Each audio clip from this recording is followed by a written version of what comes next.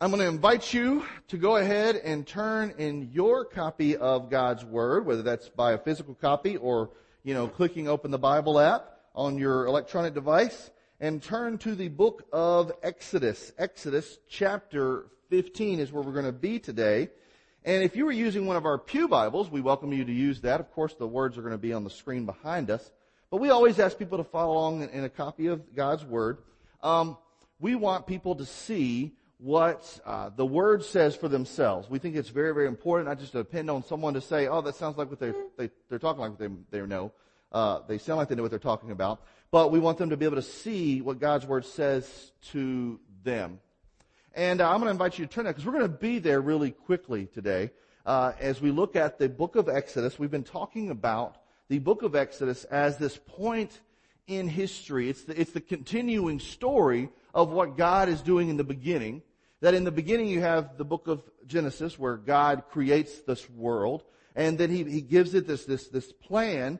But then you see the fallenness, what happens when disobedience enters the world.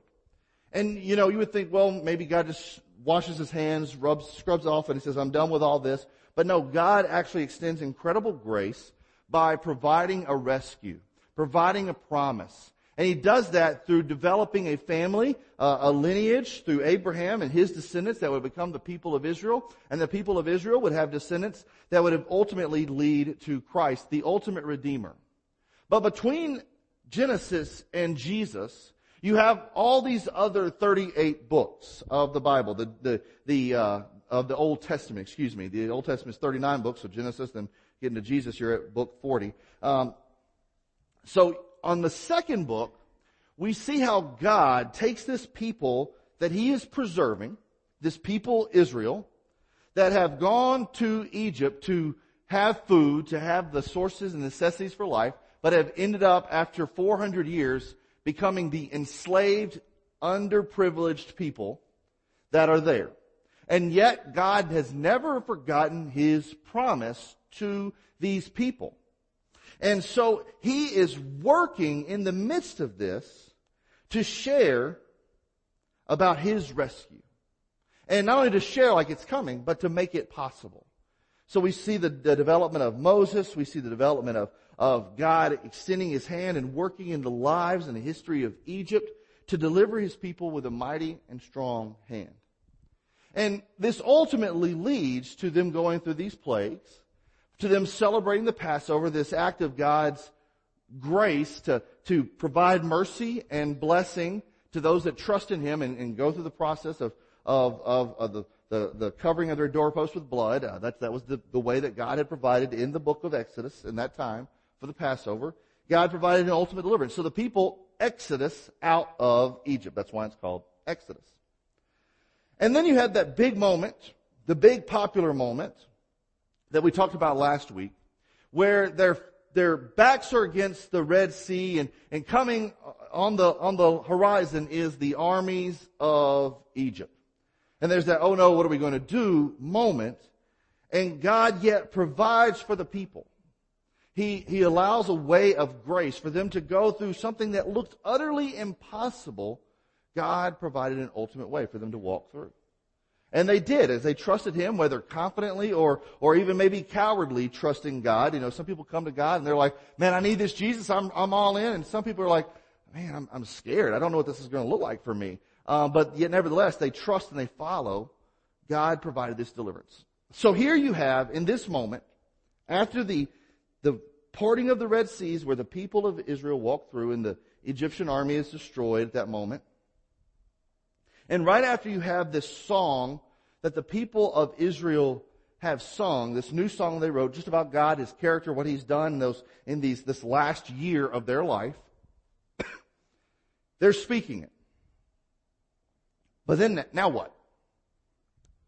What does a people of over 600,000 men who all they've ever known in all of their lifetime and in all the lifetimes of their ancestors, because, you really probably don't know anybody that lived 400 years ago, regardless of what they try to sell you on TV. You might see some facts about what they did, but you don't know that person.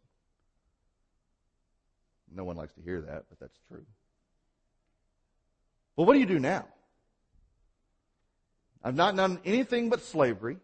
I've not known anything but the Egyptian culture.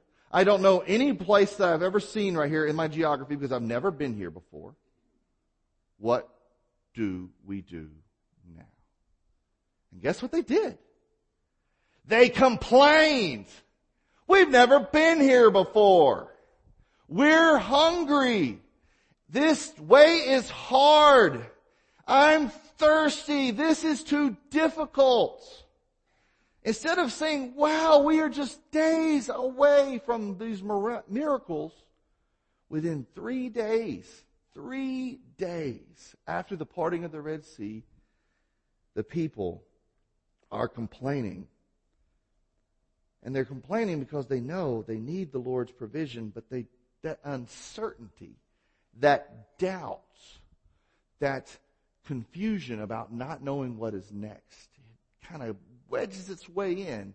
And when it wedges its way out, the bitterness and the ugliness of our life can really come to the forefront. So stand with me as we honor God in the reading of His Word, looking at the book of Exodus. By the way, if you do not have a copy of the Bible in a way that you can read, that one that's right in front of you in the pew, that is yours. It's a gift from us to you. We use it. It's what I'll be preaching out of today. And here we go. We're looking at chapter 15 on page 60 in the pew Bible in front of you, by the way. And we're going to be looking at verse 22 through 27. We're going to be looking through 15, 16, and 17. But let's just look at these verses to begin. It sets up our story. Then Moses led Israel from the Red Sea, and they went out to the wilderness of Shur. They journeyed for 3 days in the wilderness without finding water. They came to Marah, but they could not drink the water at Marah because it was bitter.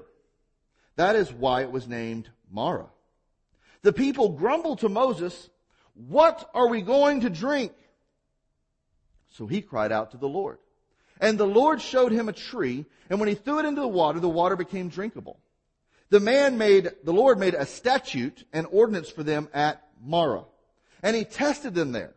He said, "If you will carefully obey the Lord your God, do what is right in His sight, pay attention to His commands, and keep all His statutes, I will not inflict on any illnesses on you that I inflicted on the Egyptians.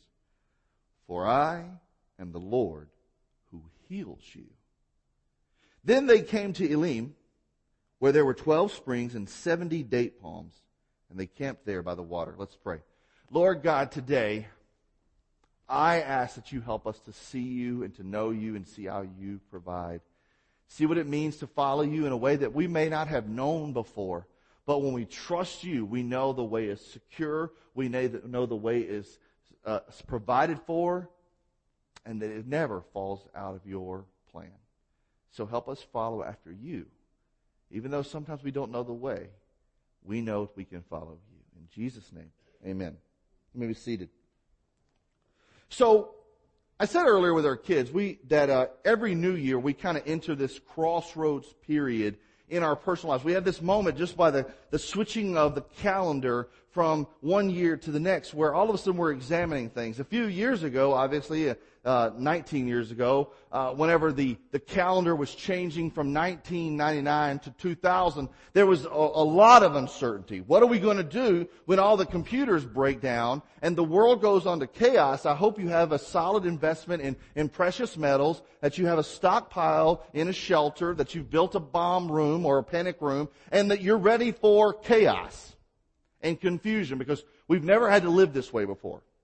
Now, obviously, you know the rest of the story, that did not happen. We should have probably known it was not happening in America on New Year's Eve because, well, the clocks already had switched over in New Zealand almost 24 hours before it got to us.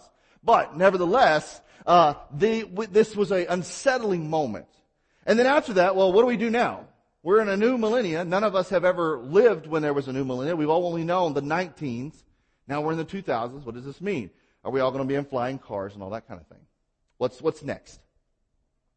So this year, when we got passed on and we see where we're at, we know that, well, the flying car thing apparently is not going to happen.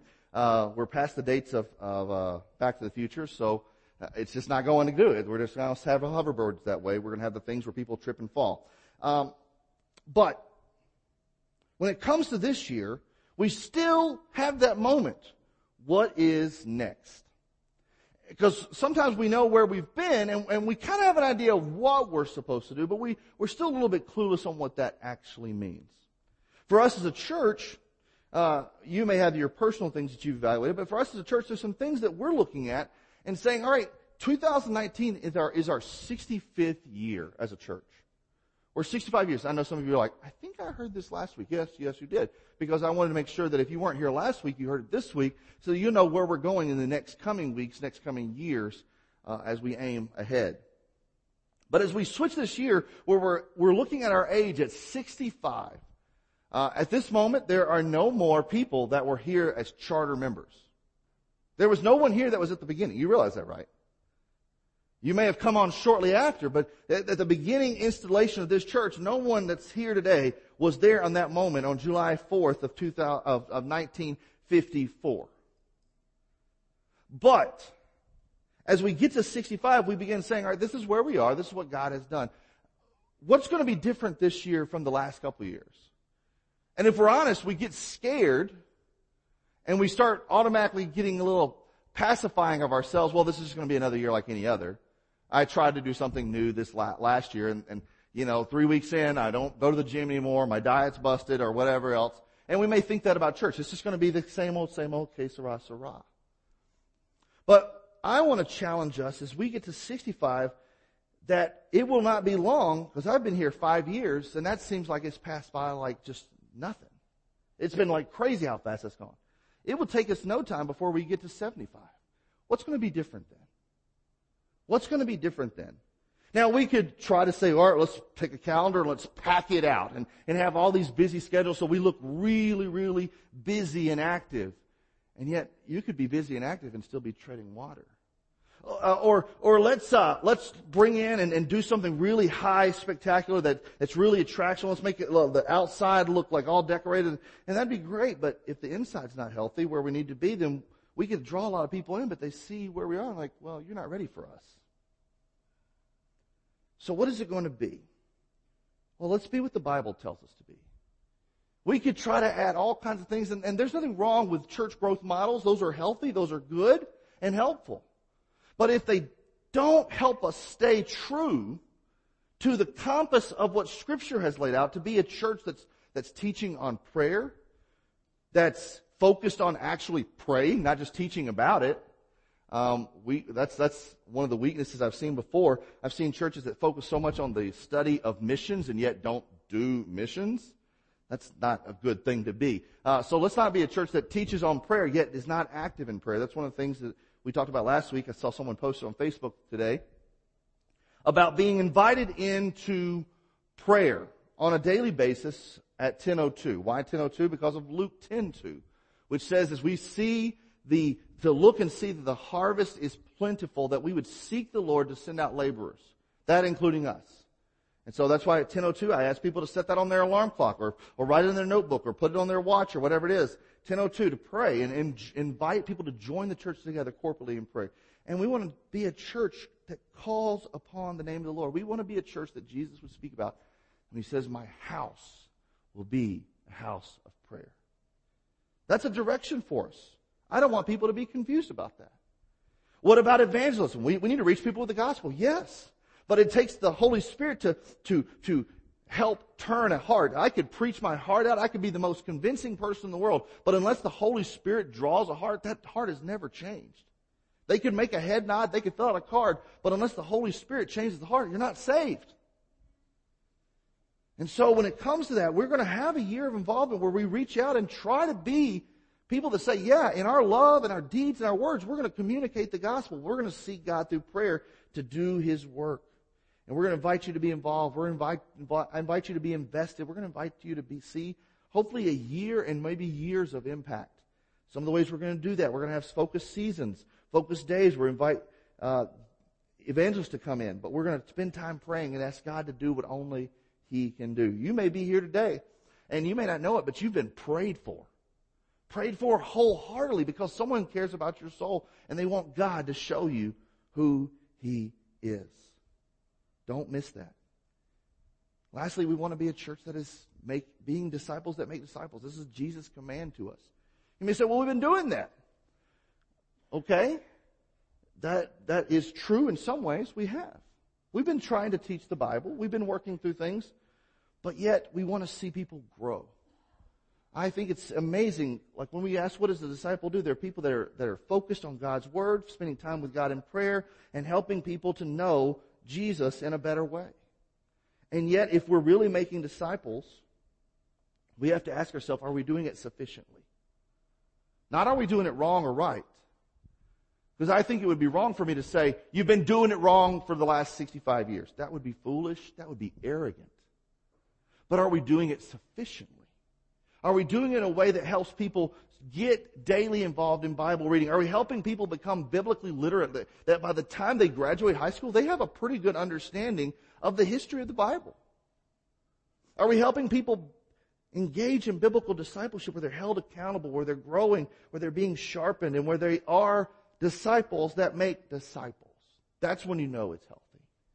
So this year, that's some things we're looking forward to. Now, you may wonder, why in the world did I insert that in the middle of the sermon? Because I understand what it's like to get in this moment where you're just like, I don't know what to do. I don't know what's next. Believe me, even me putting this in front of you, I'm panicked. Because that's a lot. It's so simple, but it's a lot. And it's not going to be dependent on one person to get it done. It's not going to be dependent on one person's strength and ability or cleverness to have it done.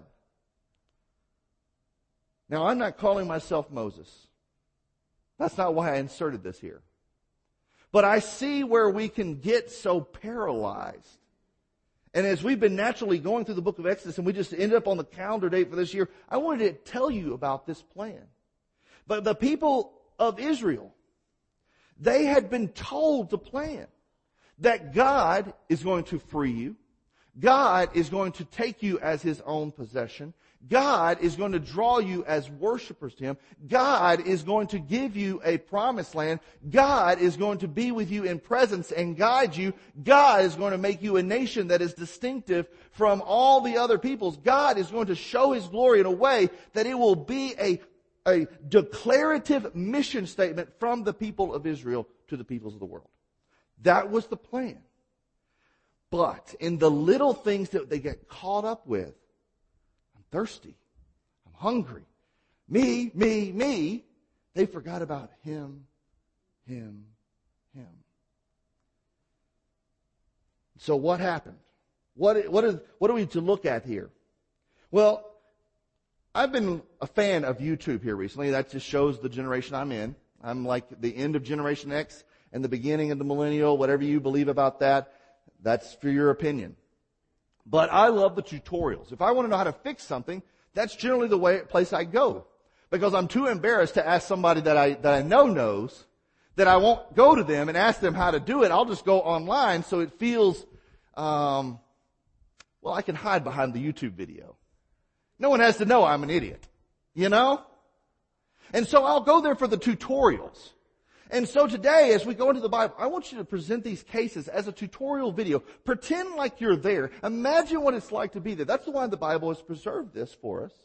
That it would be instruction for us. It would set the example for us. That's what 1 Corinthians chapter 10 tells us. That these things happen so that they serve as an instruction, an example for us, and a warning.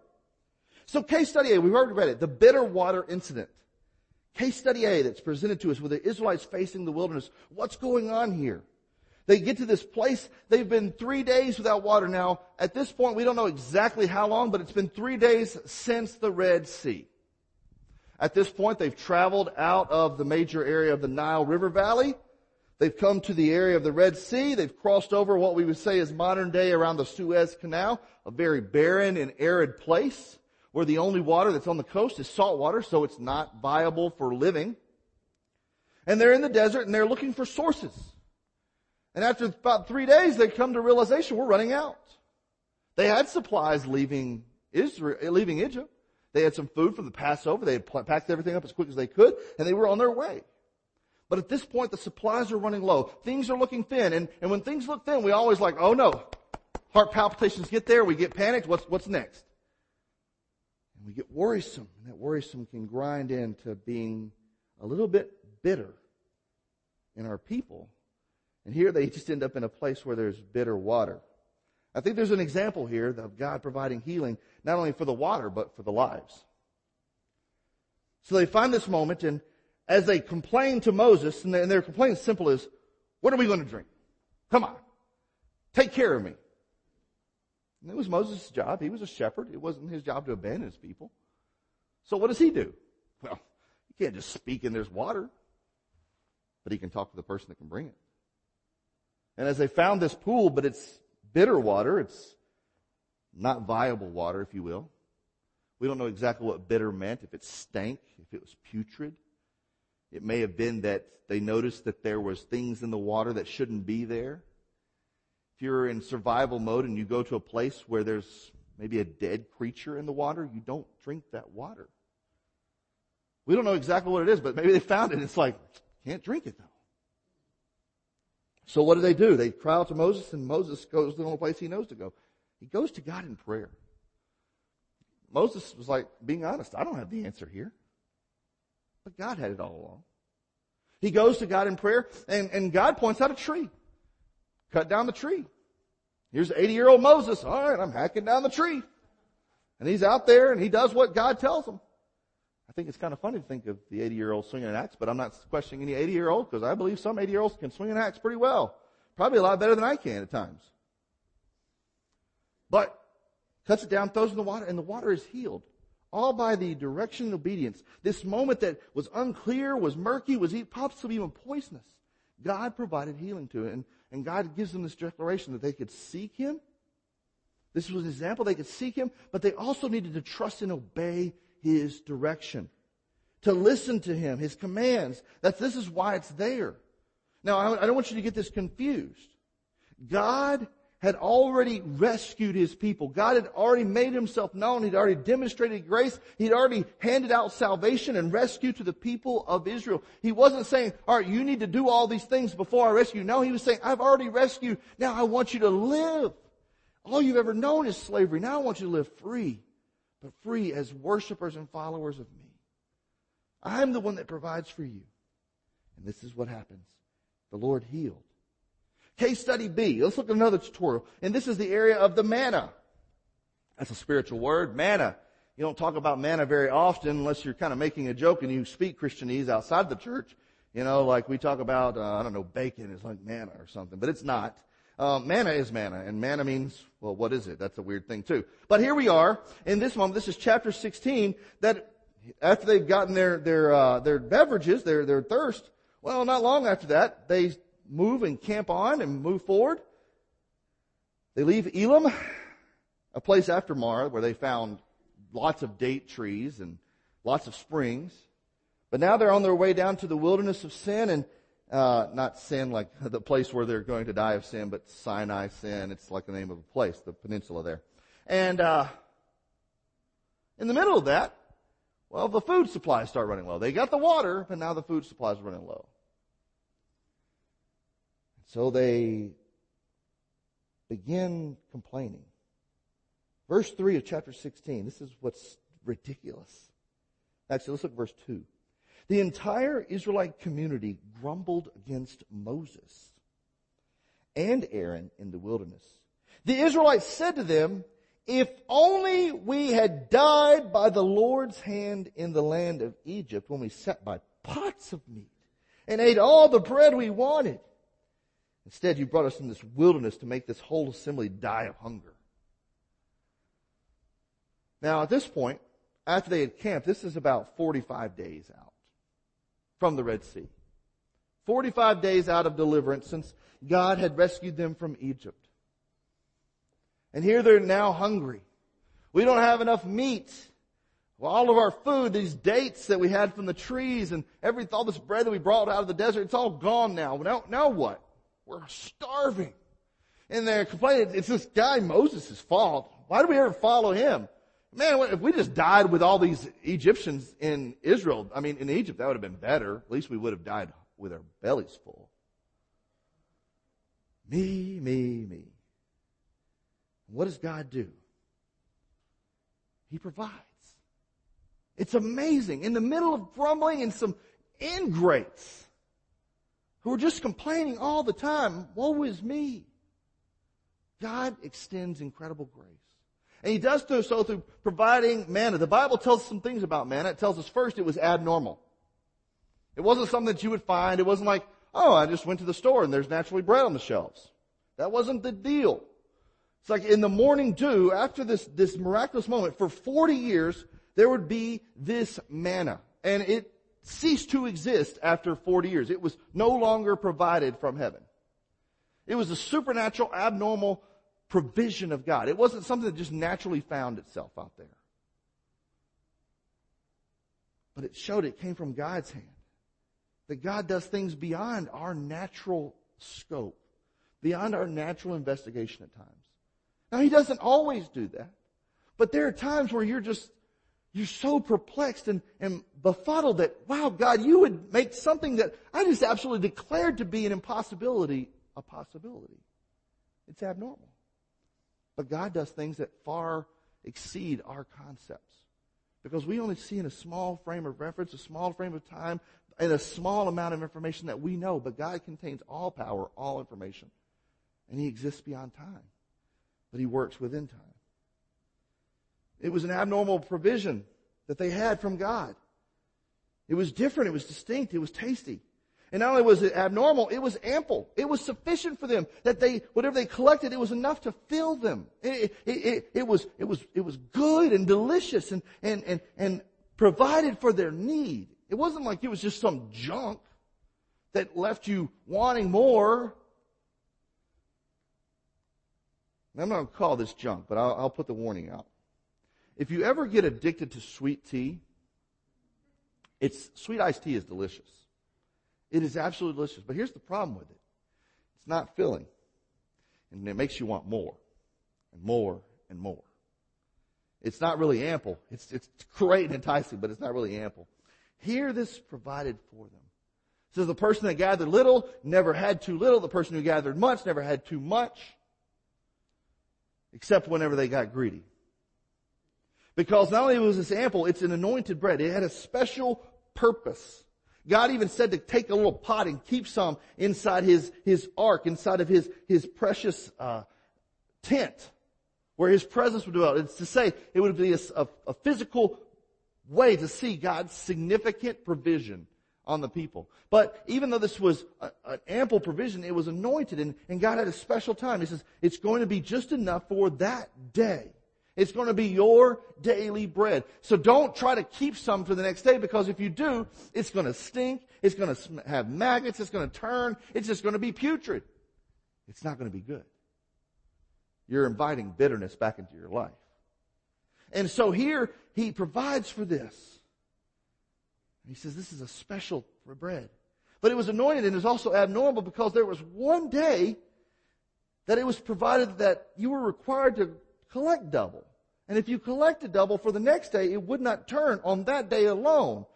And that was good, because on that day alone, there also was not going to be any manna. Once again, it shows the supernatural ability that God didn't just say, I'm just going to do this blanket. All right, let me set this on default for the next 40 years. It's like every 6 days, then there was a 7th day where there was none, and then it came again on the first day of the week. Why? Because God wanted His people to rest and trust in His provision even on the Sabbath.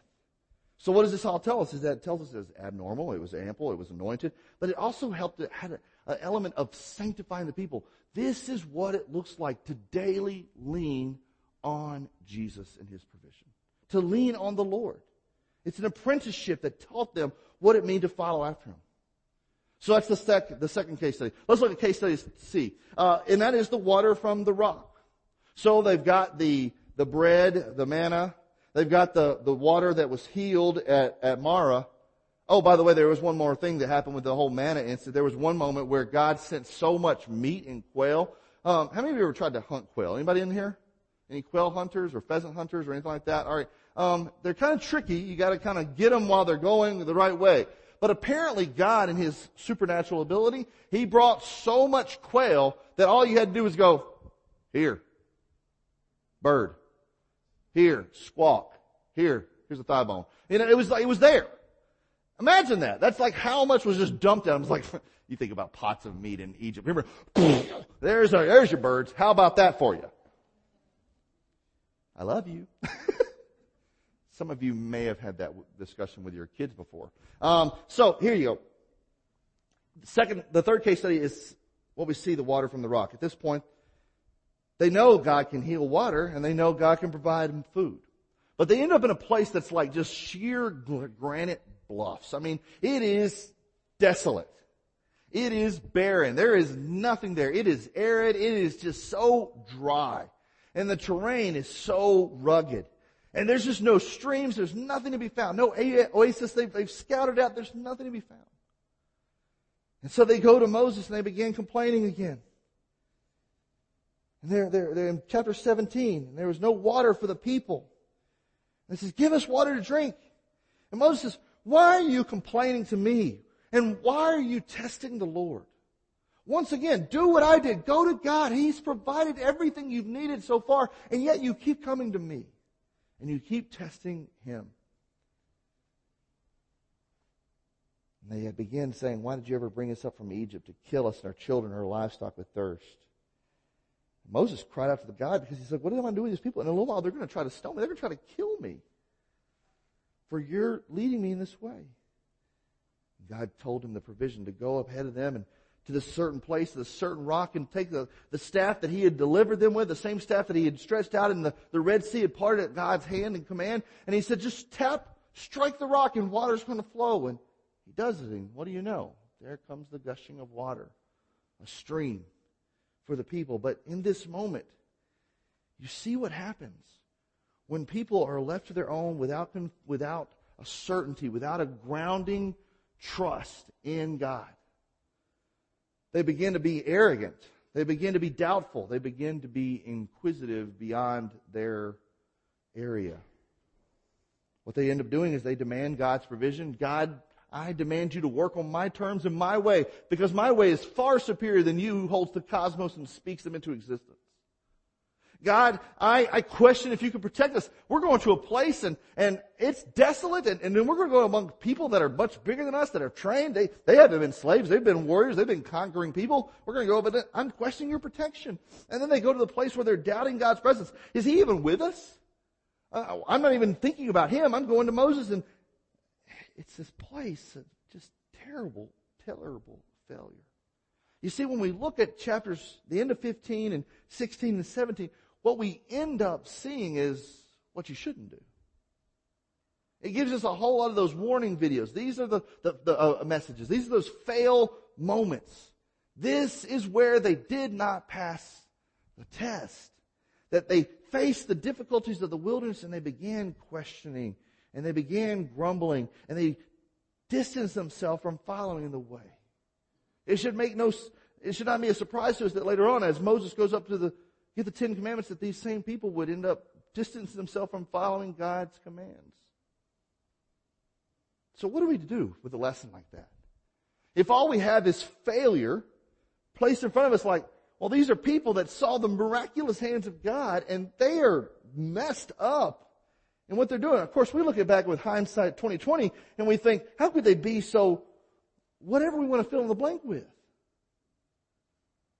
But if they did it, a people that I would venture to say had seen many more visible acts of God on display, supernatural provision, in a way that, I'll just be honest, I have not known in my life. I've known it from the Scripture, but I have not woken up, walked out to my door, and God says, oh, there's some manna for you. I have not went to the pool and been like, oh man, I don't want to walk all around, and God said, there with the water. I've not seen that.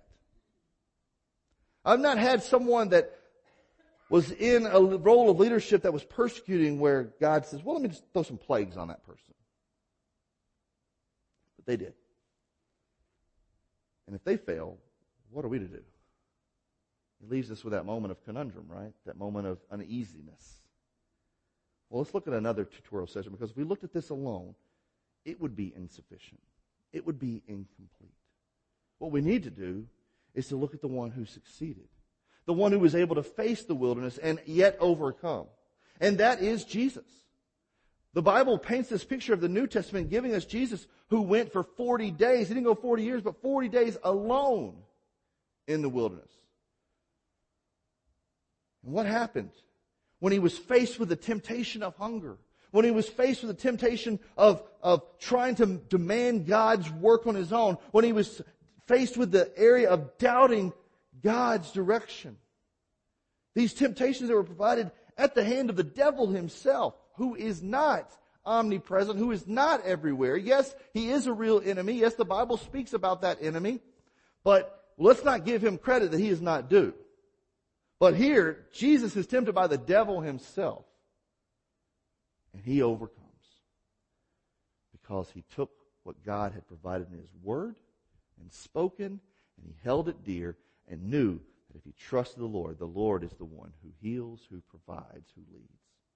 So when facing the test of the wilderness, Jesus succeeds and overcomes and gives us that one who, while we can't look to Israel, we can't look to our own stuff, we can look to him. When we look at the next exhibit of his life, another case study, if you will, we see that Jesus, once again, aligned himself with this moment. In every book of every gospel, Matthew, Mark, Luke, and John, we see one miracle that is held in all four gospels. So significant, so connected to Israel's history and the work of what God had been doing. You know what that was? The feeding of the 5,000. Jesus took 5 loaves and 2 fishes, and he multiplied it enough to feed over 5,000 men plus their families. And not only to feed them, but to have baskets left over.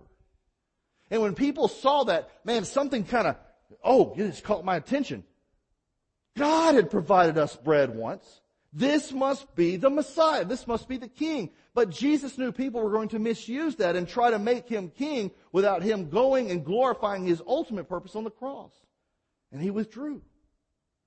But nevertheless, Jesus let it be known that indeed, he is the supplier of the bread of life.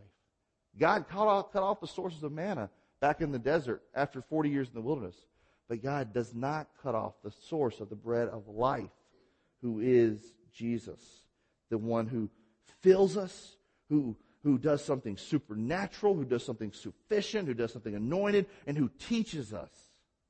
This is what Jesus does. This is what Jesus supplies. We also see Jesus providing that means of salvation and living water. 1 Corinthians 10, it says that Jesus, is the rock that was struck to bring about our salvation. That just as the water helped save lives for the people of Israel in the wilderness, Jesus was struck on the cross so that water of life that saves us would be made available to us. It would come from him. So we need that, because if we look at the study of Israelites alone, it can be challenging to say, all right, I got to learn from that, but still we're left in, but what do? I can learn not to do that, but I don't know what to do instead of that. But the Bible says, I'll show you. Here is Jesus. Follow him who succeeds where we fail. Follow him who supplies where we are without. Follow him who saves when we are in need of life.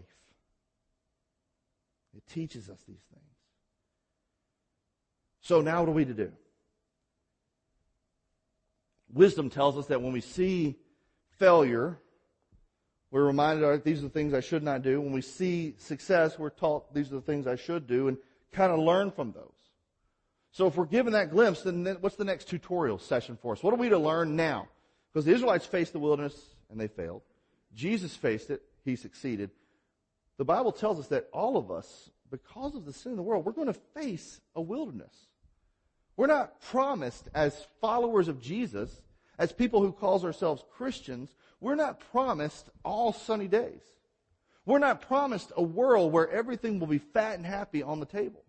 We're not. We're going to have to face suffering. Now, some of us will be like, well, all right, let's mount a campaign. We can get past that. We don't need to suffer. Well, some of us will say, if we could just all get along and sing Kumbaya, we won't need to have problem and pain. We'll say if we have the right leadership and we can go to them and never have to complain about who's in office, then that's the thing. No, that is not the answer. All of those things fail. We must look to Jesus. And if we're going to do this with wisdom from a biblical perspective, there's only 2 wise decisions. First, we have to trust this Jesus for our daily needs. We have to trust him for our daily needs. And not to be so fixated on the daily. I think so many of us are so fixated on the daily that we don't live for eternity. But here's the thing, if we end up living for eternity, that will insert itself in the daily. But we can certainly try to just focus ourselves on the daily and miss out on eternity. But it doesn't happen the other way around. Because when we live for the eternal, man, it changes our perspective. And just as we talked about a few weeks ago, where Jesus had said in the Sermon on the Mount, one of the most significant, largest portions of writing that Jesus had on one topic in the Sermon on the Mount is that area of worrying and provision and trusting God. And his advice, his command is this: seek first the kingdom of God and all its righteousness, and all these things shall be added unto you. So we've got to trust God for the daily needs. I know some of you have lean, suffering days. My heart goes out for you, and if there's a way we can help you as a church, but I want to tell you, much more greater than a dependence on another person, another place, another organization. Jesus sees you. Trust in Him. Seek His face and see His provision. But the Bible is not just about our provision for daily needs. It's not just about food to eat, things to drink, things to wear. The Bible tells us this, the main thing that's there is not only trusting God for our daily needs, but we've got to realize that God is there for the deepest need. God was there for the people of Israel because He had made a promise that out of them would come a Savior. That promise would lead to a provision that would show His eternal purpose of all this creation that we live in today. And that would be through Jesus. That's why He saved. That's why He provided. That's why He cared. And today His purpose still remains. That yes, He's already provided Jesus, but He calls the church to be His manifest instrument. And that means His chosen, His decisive instrument to make known the gospel to the world. And so surely, if that is His purpose and His promise to the church, we can look to Him and say, God, I know You will take care of our deepest need. That first deepest need being salvation. One, to rescue from the enslavery and the death and the hell and the curse of sin. We need that above any other. And God, who is holy, that is His character, that is who He is distinctive unlike any other. He looks on mankind's offensive sin with compassion. He says, I created them in My image. I will provide for them. I will love them, and I will show them the way. And not only will I show them, I'll be that way. I myself will be the Word that took on flesh to dwell among them, to be the presence among them, but to go to the cross for them. That's the message of the cross. He says, I am willing to be stricken so that you may be saved. I am the promise that will be your provision. You may be thinking, well, that's heavy. What do I do with that? I'm confused. The Bible says there's a personal responsibility to each and every one of us. It says that to everyone who believes in Jesus, He alone gives them the right to become children of God, even to those who receive His name. That you get to be called a child of God. The Bible tells us that whoever calls upon the name of the Lord shall be saved. It says, when you call to Me, I have extended a gift out to you, but whenever you call it out to Me, I will not withhold that gift from you. It's a gift that you didn't deserve. If you look back on the total of your life, you can't say, well, I think the scales weigh in my favor. No, all of us sin and fall short of the glory of God. Every single one of us. Not one in this room. And yet God does grace to us. It's amazing. The Bible tells us that in that gift is something of eternal urgency. It transforms your eternal life, but it transforms also your life here and now. In other words, Jesus says, look to Me. I will care for your deepest need, and I will care for your daily need, because I am the Lord who provides. And I want you to know, I never leave or forsake those who follow after Me. Today, you may be in this place. You may be wondering, what am I to do? I've come to this crossroad point. It's a new year. Or I've come to this new season of my life. Or maybe I'm just right here. And now I'm faced with the heaviness of this news. And what am I to do with that? Trust the Lord. He will show you the direction you're to go. He will show you to follow after Him. And He will care for your deepest need. And then, as you follow Him, as He promised the people at Marah, to learn His statutes, to follow His commands, He will show you, I'm the one who provides and heals even in the daily needs. Follow the Lord. He is the provider. Let's pray. Lord Jesus, I don't know what you're going to do in this moment. I know what I hope and what I always seek to happen. But that's me. That's just me being blunt honest. You know what that's like, because you see me and you know me more than anybody else. But God, what I want more than anything, more than my plan, more than my way, I want you to have yours. So Jesus, in this moment, would you do the work that only you can do? Would you speak the way that only you can speak? And would you lead people, whether they've known you for a long time, or maybe this is really the first time they've ever heard clearly who you are? Would you lead them to follow after you? In this moment of response, Lord, have your way. In Jesus' name, amen.